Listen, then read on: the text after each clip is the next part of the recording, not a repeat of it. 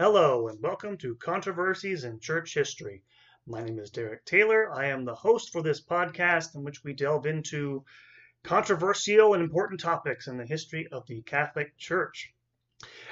This episode is episode 2 of a new series on Catholic liberalism, a movement which started in 19th century France and which will go up to the end of the 19th century. And so in this episode two is called Revolutionary Times, 1789 to 1848.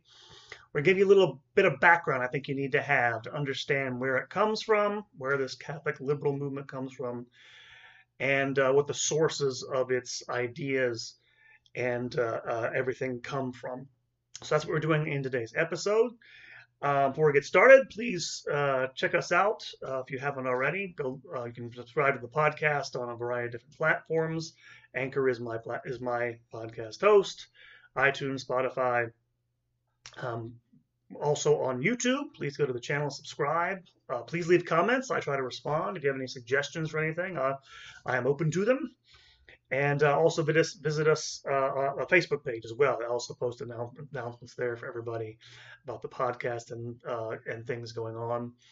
And the website, churchcontroversies.com. I'm posting more things there now. I just posted an article recently. I also recently posted the bibliography of works from my last podcast on the Ukraine. So if you at all interested because of what's going on in the Ukraine right now, go in there and look at some books for you. A little bit of a brief bibliography describing some works for you. So please check us out, like, subscribe, and please share with other people. Let them know about what I'm doing here.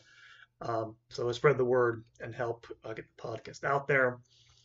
Blessings to you all. I'm recording this on Wednesday of Holy Week, Spy Wednesday. And today we're going to talk about revolution in this podcast because you really can't understand Catholic liberalism and where it comes from without understanding its legacy for the French Church especially. Now, if you remember last time, we talked about Catholic liberalism being a movement which wanted to embrace the idea that the Church would effectively embrace separation of church and state, embrace renouncing its political and legal privileges. And all this goes back to the French Revolution. So I'm going to give you a little bit of a timeline here. First of all, if you don't know, I'm sure if you're listening to this, you probably know something about the French Revolution. We'll give you a timeline and make a few points with regards to the church for its legacy. As I'm sure hopefully you know, if you don't know much about it, the French Revolution began in 1789. The French monarchy was on the brink of bankruptcy. The absolute monarchy, which ruled without any sort of parliament for 175 years, simply couldn't find a political solution to raise money, so they decided to, do something they hadn't done in 175 years, call for a parliament, call for a meeting of the Estates General, which is the name of the old medieval French parliament. They have elections, they are sent to Paris, and if you don't know how the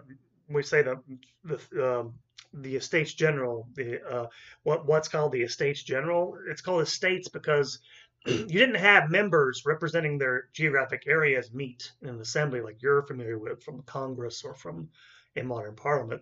They're meeting as estates, as members of the body politic. There are 3 estates in French law: peasantry, nobility, and the clergy. And that's how they met. However, when they got to Paris, you had a lot of people in the Third Estate who they outnumbered the other two orders, but they voted by order. So the other 2 orders could sort of outvote the much bigger, much more numerous body of people, which is symbolic, of course, because there's a lot more peasantry than there is anything else in France. And so what happened is the members of the Third Estate, led by some politicians, basically declared themselves to be a national assembly in June of 1789. And they urged the other 2 estates to join them to form a national assembly. I'm emphasizing this because this is the revolution, ultimately. The king and the other 2 estates kind of hold out for a few weeks, but they know they can't. After a while, they have to give in. The other 2 orders are actually ordered to join the Third Estate, and this becomes a national assembly. Why is that the revolution? Because basically they are claiming to represent the nation itself, that assembly, not the king. And this will become clear fairly quickly within a few years, and that's where you lead to violence and bloodshed between supporters of the monarchy and supporters of the revolution. But this National Assembly does a few things almost right away. In August of 1789, it abolishes all feudal privileges. That order of estates is based on essentially medieval feudal ideas. It abolishes all those privileges for the church, for the nobility, for everybody. And it passes it issues a Declaration of the Rights of Man and Citizen, equal universal rights for everybody. And so this is the revolution in its beginnings. It's a wiping away of this older order, which of course privileged the church. The same time, almost at the same time, again, they still have debt problems.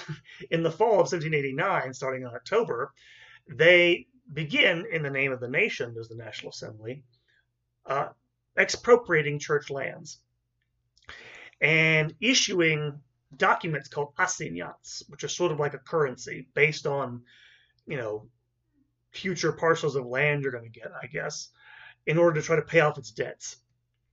So almost immediately you go from, because the church, by the way, is by far the biggest landholder in the country. And certain people have been resentful of their wealth for a long time. But because now the church is part of the nation, in 1790, acting in a way that French kings had before, just to clarify, kings had always in France exercised a lot of power over the church. The National Assembly passes something called the Civil Constitution of the Clergy in 1790, which basically reorganizes the church along the lines of the state, literally physically. The boundaries of bishoprics and dioceses are redrawn to match the new map of the country. Bishops are going to be appointed. Well, this is partly a thing here. They're supposed to be appointed by the government. A lot of times they were under the monarchy. It's not as big of a change as anything else. But one of the things that this, to give you an idea of how radical a restructuring this was, it also threw open the office of parish priest to the election of parishioners. And not just, by the way, people who were members of the parish, but anyone who lived in a parish, Catholic or not. Could be Protestants, Jewish people, atheists. This is, by the way, I mentioned this because this is where the revolution kind of goes off the rails and begins to split, because there's been unanimity up until this point. The Pope takes a year because he doesn't want to do the thing too precipitous, but the Pope at the time, Pius VI, will condemn it in 1791. And early on, it begins to cause real division. So in the next year, the National Assembly issues an oath of loyalty to the Civil Constitution of the Clergy, to all the priests in the country. And it splits the clergy in half. About 52% of the clergy take this oath, 48% refuse it. And this is the beginning of a permanent division, not just in the clergy, but in the country itself. There's an historian named Timothy Tackett who years ago did a study on this. If you break down the areas in France, where clergy refused to take the oath, and you match it up to voting patterns, like up through the 1960s in France, for conservative areas, they're almost identical. This will predict the breakdown of politics for the next 200 years, basically, in France. It's such a bitterly divisive thing. And they go one step further. They also issue the next year. It's a different assembly, different name by then. But after they abolish the monarchy, the revolutionary government issues an oath of liberty and equality, demanding that all the clergy take an oath to defend liberty and equality and to defend the regime with their lives. And again, there's also a big split over this. It causes a big permanent bitterness and division amongst the clergy, because you have some who take it, who get called soumissières, submissives, because they took it, they submitted to it, and others who didn't, insoumissières. So you have this permanent divisioning open up within the clergy itself, bitter divisions. And of course, I'm going to speed over all the stuff that you probably have heard of. Oh yeah, the church was really badly persecuted, starting in 1793 with the abolition of the monarchy, the execution of Louis XVI, the monarch. Churches are closed, seminaries are shut down, priests and nuns are executed, martyred. I won't belabor this, but 1793-94 is a bad couple of years. Even after this, when there's a reaction against the Reign of Terror, which sets in 1794, there's still sporadic persecution. There's still attempts, by the way, to replace the church, to create, a religion of reason, to create festivals of reason and stuff like this. Multiple attempts to create a replacement religion based on rationalistic, supposedly non-superstitious lines. All through the next 4 or 5 years until 1799, when first you have one coup d'etat. The Abbé Sieyès was a longtime politician, manages to overthrow the Directory. In turn, of course, a few months later, on the 18th Brumaire, that's the new revolutionary calendar that was put into place. Anyway, long story. A young general named Napoleon Bonaparte takes over in 1799. This is when things begin to sort of shift for the church a little bit. The persecution basically ends at that point. And because Napoleon is an upstart, he needs as much support as he can get, as much legitimacy as he can get. So he signs a concordat with the papacy in 1801, which basically gives church legal status again within France, announcing that it is not the official religion of the country, but the religion of the majority of the people of France. And so it doesn't quite restore it to what it was before. Never, by the way, restores any of its property. That never comes back. You can go all through France today and see, ruined abbeys, ruined churches all over the place. That destruction is still visible in France to this day, but did give it a place within the regime. But also basically it's almost explicitly denied that papal jurisdiction could be sort of exercised in France. So things got really cold pretty quickly between Pius VII, the Pope, and Napoleon, such that in 1808, Napoleon invaded Italy and conquered the Papal States, announcing they were annexed to France in 1809. In response to which, Pius VII very bravely excommunicated him and the entire army. In response, Napoleon took him prisoner for the next 5 years. By the way, if you want to know more about Pius VII, I actually have a podcast on that, podcast episode, part of the Catholic Live series on Pius VII, the Pope who excommunicated Napoleon. In any event, this didn't turn out well for Napoleon. The powers unite around him, yada yada. 1814, the Congress of Vienna gets together. There's the first defeat of Napoleon in 1814. He's sent off to Elba. And Pius VII is released in 1814. Next year, of course, Napoleon escapes, comes back, he's defeated at Waterloo, and for the final time, Pius VII is restored to the Papal States. And the Papal States are restored to him, as also, by the way, in 70 years later, 1814, restored also are the Jesuits, who'd been kiboshed back in the 1770s. They're brought back by Pius VII. Two other dates you'll need to know. I'll come back to this in ensuing episodes, but there'll be 2 more revolutions in the first part of the 19th century. Revolution 1830, a liberal revolution. We'll come to that later on. The so-called July Revolution of 1830, and then the revolutions of 1848, which begin in Paris, more of a liberal revolution, another liberal revolution, I should say. That's for another time. That's the basic timeline we're talking about here. And it's out of all this that you get liberalism emerging. And in fact, even though the French Revolution is at the heart of all this, the term liberal or liberalism, or certainly liberals as a sort of political program, political party, doesn't come from the French language. It comes from Spain. During the Napoleonic Wars, Napoleon occupied Spain. His brother was on the throne of Spain from 1808 to 1813. And during that period, you had some members of the Spanish Cortes. Cortes is the parliament of Spain. And they were influenced by French Enlightenment ideas, and they first had a group of them who became to be called liberales because they wanted to reduce the church's privileges. Even though most of them were committed Roman Catholics, and most of the changes they were making were fairly minor. They got that term, liberales, to be free, basically trying to free, I guess, the state from the church a little bit. However, in 1820, after Napoleon's been done away with, these liberales in Spain come to power in a military coup. And there's two factions among them, a more moderate faction and a more radical one. And what happens is the radical faction gets the upper hand. They begin attacking the church in the ways reminiscent of the French Revolution, attacking clergy, destroying churches, stuff like this.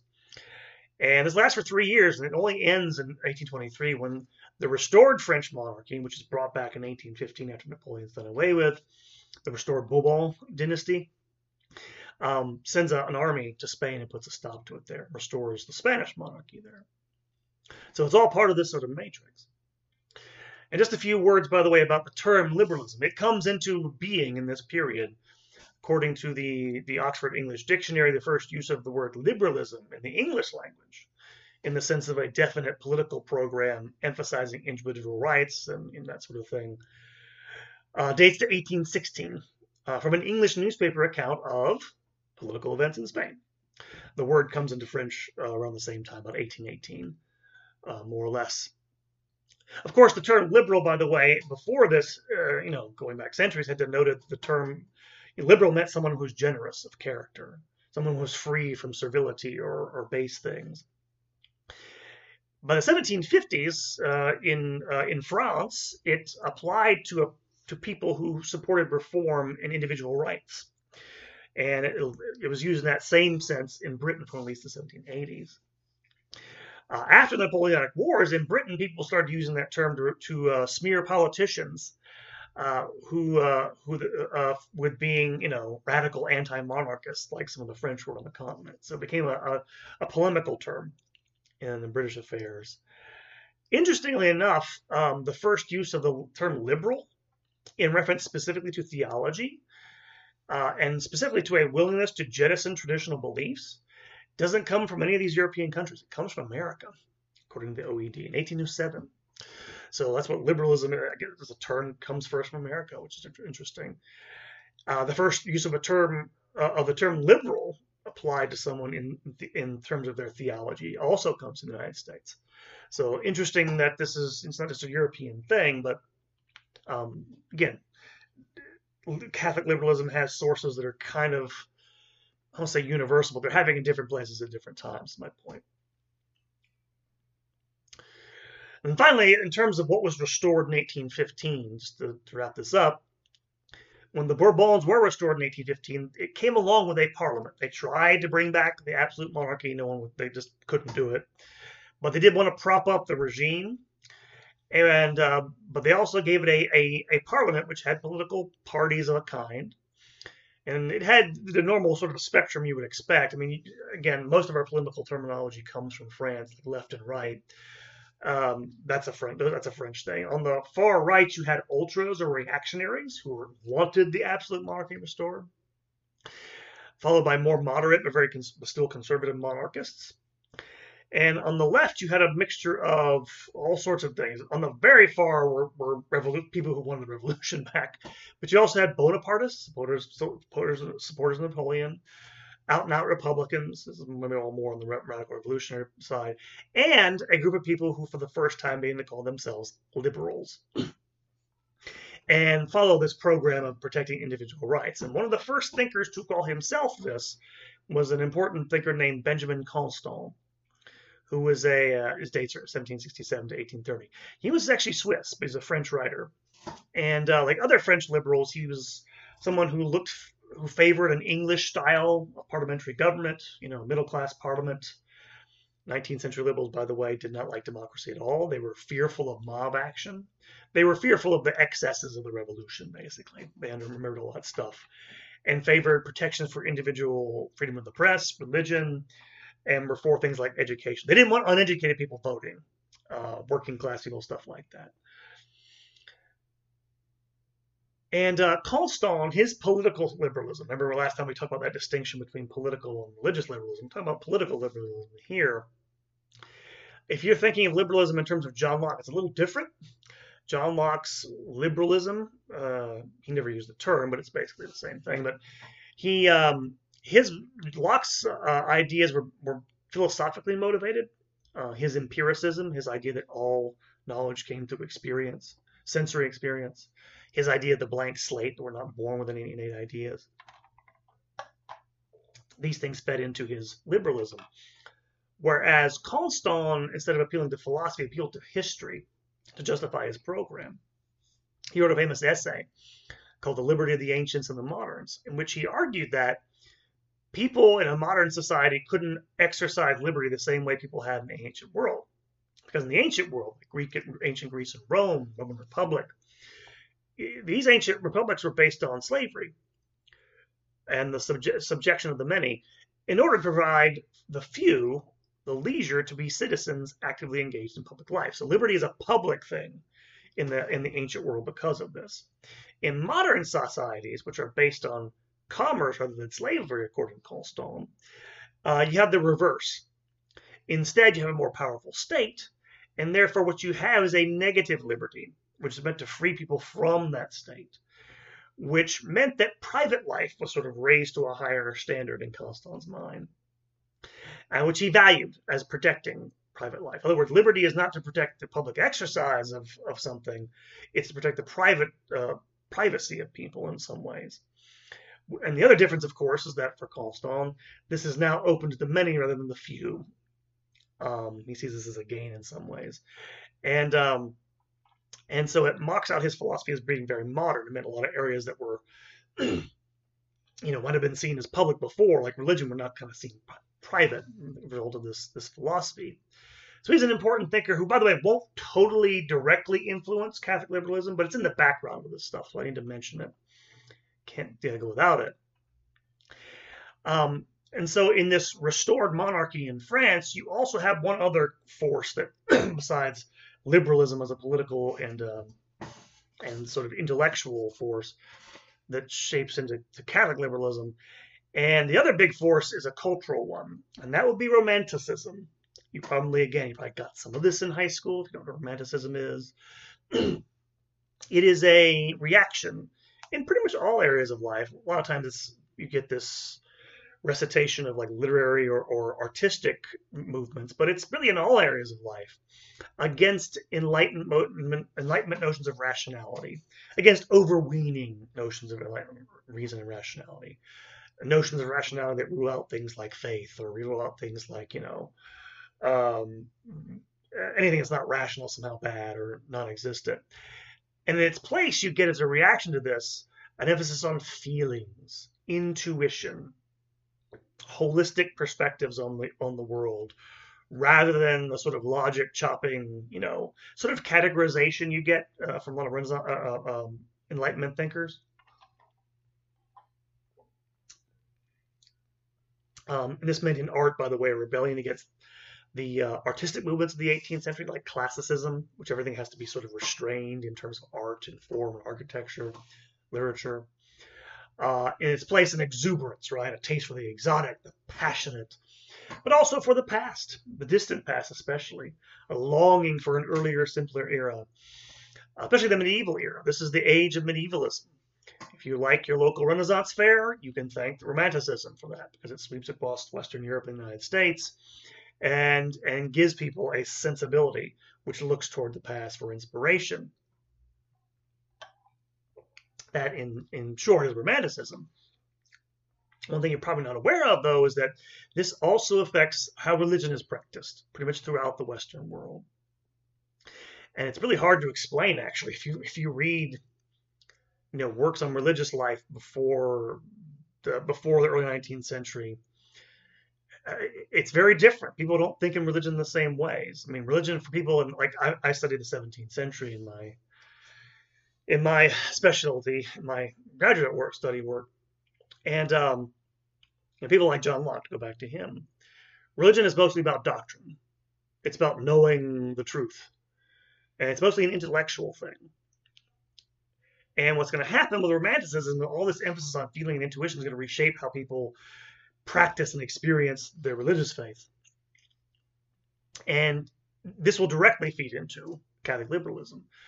One of the big bestsellers of the Restoration era, even before Restoration era, in France, is a book called The Genius of Christianity, published in 1803, shortly after Napoleon took power, by René Chateaubriand. Chateaubriand was a nobleman, was an ardent Catholic, who wrote this work of apologetics, which he exalts what he calls the genius of Christianity, but particularly he's talking about Catholicism, not because of the truth of its doctrines or things of this nature, but because of its beauty, because of the beauty of its liturgy and its rituals. And becomes a bestseller, by the way. It's widely popular. It's the first work, really best work that sold in France following the Revolution that took a positive outlook on the church. And you can also see this, by the way, in the work on religion by Benjamin Constant. I mentioned earlier. He's a Swiss, he's a Protestant, but he has similar things to say. I mean, literally, Constant writes a big multi-volume work in the 1820s called De la Religion, on religion, where he basically just out and out identifies religion with feeling. Here's a quotation from it. Quote, "The religious sentiment is an emotion of the same type as all our natural emotions.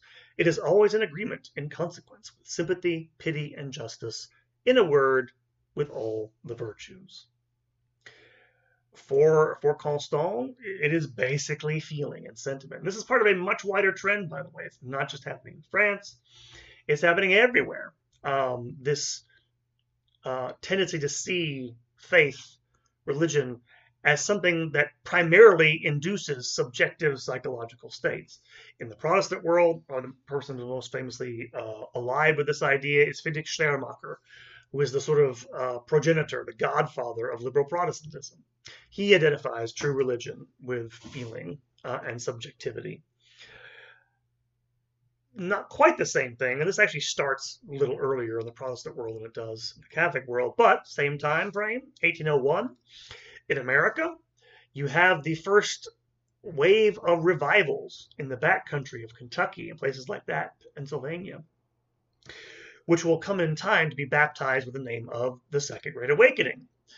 And again, this is kind of the same thing. We have people like, they're having these emotional experiences in this mass setting in America. But this is, again, my point is this is a pan-Western phenomenon of appealing to emotion this way. And it's kind of part and parcel of this. Sometimes Romanticism is called a revolutionary movement for this reason. But again, it shows you kind of religion being pushed toward this more subjective, more private notion in terms of how people conceive of it here. Well, it's not totally true in the case of Chateaubriand or even Constant, but still it has a tendency to do that. And Constant's idea of religion is, again, in the mainstream of sort of, liberal thinking of that time in that sense. So, a little bit different than the political version, but it's part of the religious version in that era. And this also goes along with social changes. I have to mention this here because I don't want to overemphasize class, but this Romanticism does tend to go along with the newly emergent middle classes of Europe and the United States. In France, especially, the legal emancipation of the bourgeoisie coincides, of course, with their economic emergence in the late 18th and early 19th century.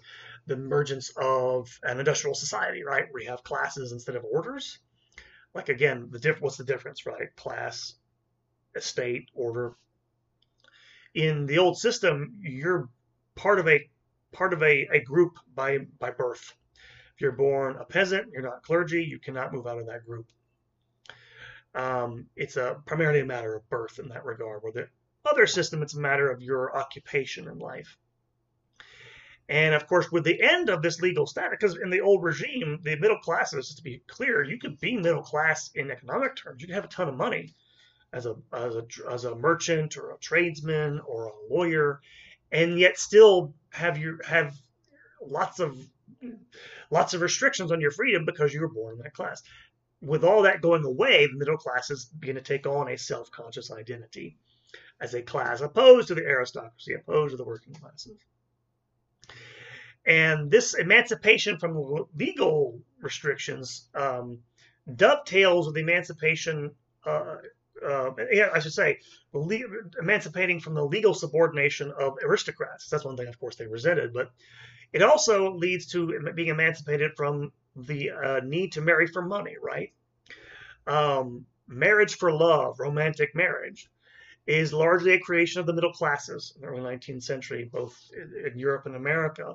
This is something that's pointed out by Alexis de Tocqueville, the great political thinker. He's also a French liberal Catholic.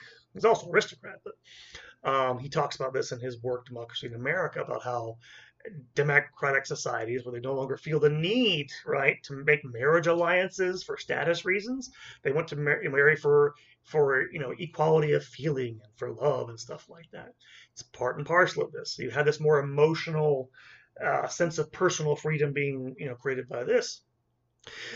And I'm mentioning all this because by the time the middle classes emerge really full blown in the 1820s and 30s in France and elsewhere, they are they're a minority. We put this clear, they're still a minority. And even within the middle classes, let me be clear about this as well, there's still a hierarchy within the middle classes. The people at the top of the rung, the intellectuals, the wealthy, the wealthy tradesmen, the lawyers, people with education, they look down on the lower middle class people and the working class. It's only this tiny minority, but now they're a very influential minority in government, in things like law and other things like this, who are now educated, self-confident, and here's the key thing, very unwilling to take instruction from priests on things like politics, which they see now as a birthright to decide for themselves.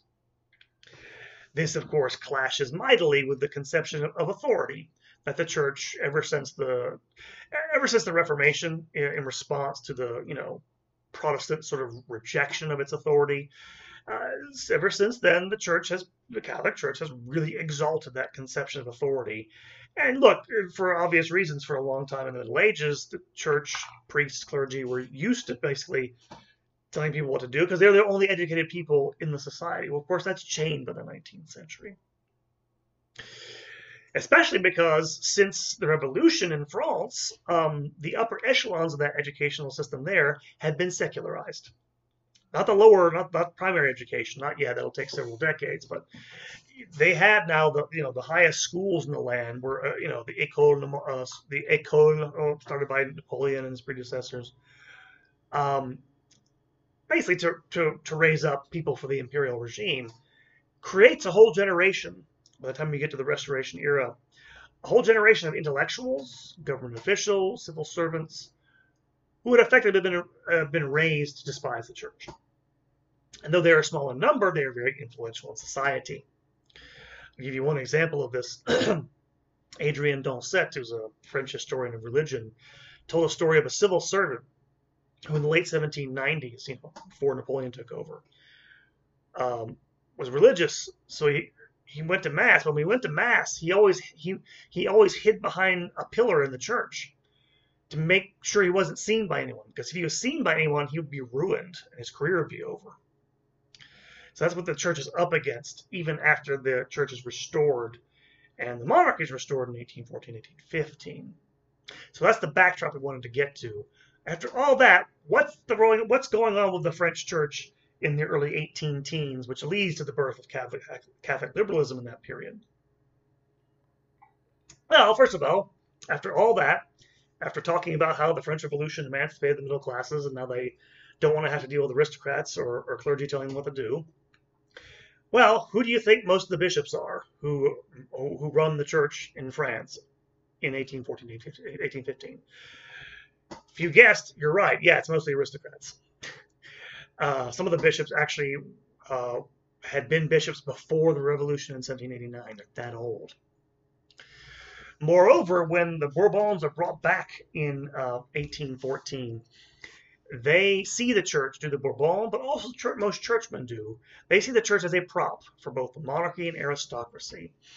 They see rebellion against social order as the greatest ill, for very understandable reasons, by the way.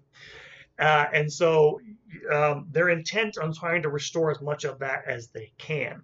In other words, you have a very reactionary body of people in the church governing it, when all this is taking place. Moreover, there was a severe shortage of clergy in that period because seminaries were closed. You couldn't ordain people under the Revolution. Even under Napoleon, clerical education had suffered mightily. Seminary training was very meager, and it was largely, several decades behind the times. Instead of, dealing with contemporary thought and trying to engage with it, they were still reading and writing against authors who had been dead since the 1780s and 90s. And this meant that young seminarians, in a lot of ways, were left very, very, very intellectually unprepared to deal with them. People like Ernest Renan. Ernest Renan is, if you don't know who that is, a French thinker who became a free thinker later in his life, but was a seminarian in the Restoration period. He wrote about this later in his life, about just how bad the education was in these seminaries, what led him losing his faith. And so the church, a lot of its priests are just kind of defenseless against these new streams of thought, which are so antithetical to the church and the faith. This is why, in the early part of the Restoration, many of the most important writers who defended the church in that era were laymen.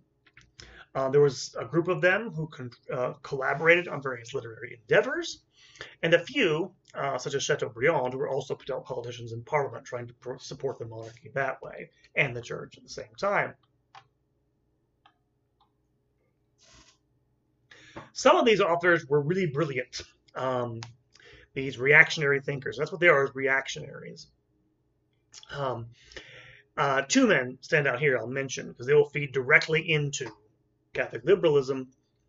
One is Louis Gabriel Ambroise de Bonald, a nobleman who's also a politician in Parliament in the teens and 20s, and then Joseph de Maistre, who is a diplomat in the Kingdom of Piedmont, was French by birth.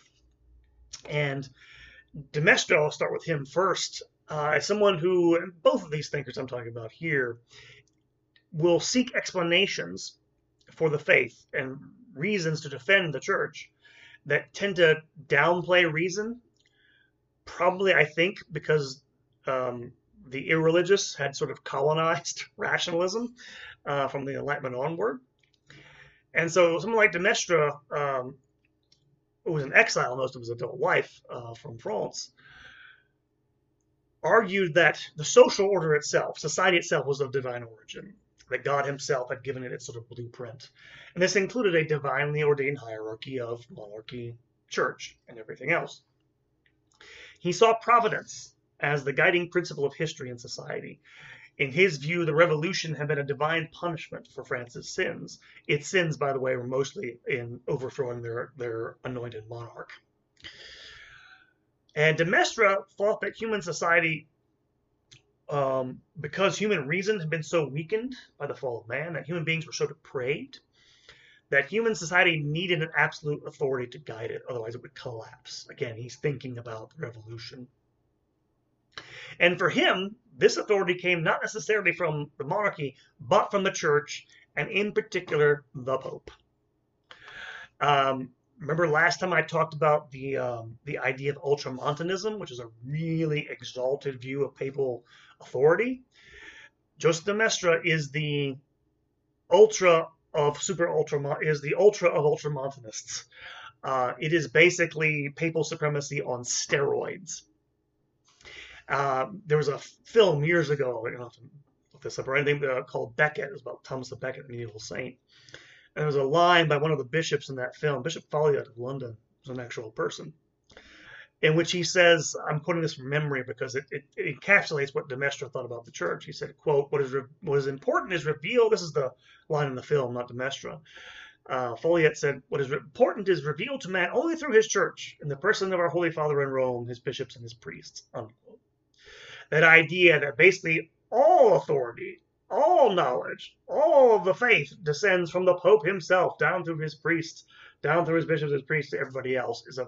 That's the sort of ultramontanism I'm talking about. It's very exaggerated. But he's doing that in response to the chaos of the preceding several decades. De Bonald was another thinker who thought along similar lines. He thought, more particularly, he thought that his idea of society is one in which the community took total precedence over the individual. Again, they're both, him and de Maistre, reacting against what they perceive as the individualism run rampant of the Enlightenment, of the philosophes that they think caused the revolution. And for de Bonald, men only come to know truth in society and not by individual reason. De Bonald thought, like de Maistre, that society was the product of divine intelligence. God, in the beginning, when he created, human society, laid down immutable principles to man by giving them language. And these immutable principles are conveyed to men through tradition, which can be deduced, I guess, from the nature of society, but like mathematical theorems. And so this is aimed at these, Enlightenment theories of very rationalistic, individualistic forms of reasoning. And so for de Bonald, it's only from tradition one can attain truth, not from reason. And again, if you remember what I talked about last time, again, I mentioned some of those streams of thought that flow into Catholic liberalism, two of them in particular, right? Fideism, right? The idea that you need some sort of authority because reason is so weak to find out truth. On the other hand, traditionalism, the idea that, truth without supernatural, order can only be found out through the tradition of the church, not through reason. These are both what will eventually be condemned as heresies, but they're kind of in there in Nietzsche in the thought of these two very brilliant thinkers, by the way, who did a good turn for the church. I don't want to criticize them too much. De Maistre especially, actually, they're both really influential, far beyond, by the way, the circles they ran in. De Bonald influenced all sorts of thinkers you wouldn't even think of in the 19th century. And de Maistre is known, among other things, for being a great French prose stylist. He's definitely still read today as a sort of canon of sort of conservative thinkers. My point is, both of these men will feed into the thought of the person who is responsible for founding what we call the Catholic liberal movement of the 19th century, especially de Bonald, who was a contemporary of him. They're thinking especially about society, especially about the need for authority, especially about the weakness of reason, and the necessity of having an authority, will feed into the thought of a man named Félicité Robert de Lamennais, the Abbé de Lamennais. And he's the one who in the 1820s, who will begin and use the word liberal in connection with Catholicism. And that's where I'm going to stop right here. That's the sort of background. You've gotten all this sort of intellectual stuff, the social stuff, because what's going to happen is, I'll preview it for you, Lamennais will become the first major clerical writer in the restored monarchy in France. He'll publish a best-selling work. He'll become popular with the public. He seems to get the attention of the secular world. This is one of the things that the church is concerned about. And what you're going to see is that he starts out as a sort of reactionary in political terms, like de Bonald and de Maistre. However, by the 1820s, for a variety of reasons, he'll get the idea that, no, we don't need to have the restored sort of throne and altar regime where church and state support each other. They can be separated. He'll found a Catholic movement, which urges the church to do that. What's going to happen, you'll find out, of course, go from there. His thought will be condemned by the Pope, and he will eventually leave the church altogether and die outside of it. So that is next time we talk about the Abbé de Lamennais and the origins of French liberalism. And that is our podcast for this time. Hopefully give you some background, stuff to think about for next time. The next one will probably drop after, today is Wednesday, probably after Easter, probably Monday after Easter. So I want to wish all of you out there, my listeners, thank you so much for listening, supporting the podcast. I really appreciate it. May God richly bless you all. Have a wonderful Triduism, a wonderful Easter with your friends and family. And we'll hear from me soon. See y'all next time. God bless you and take care.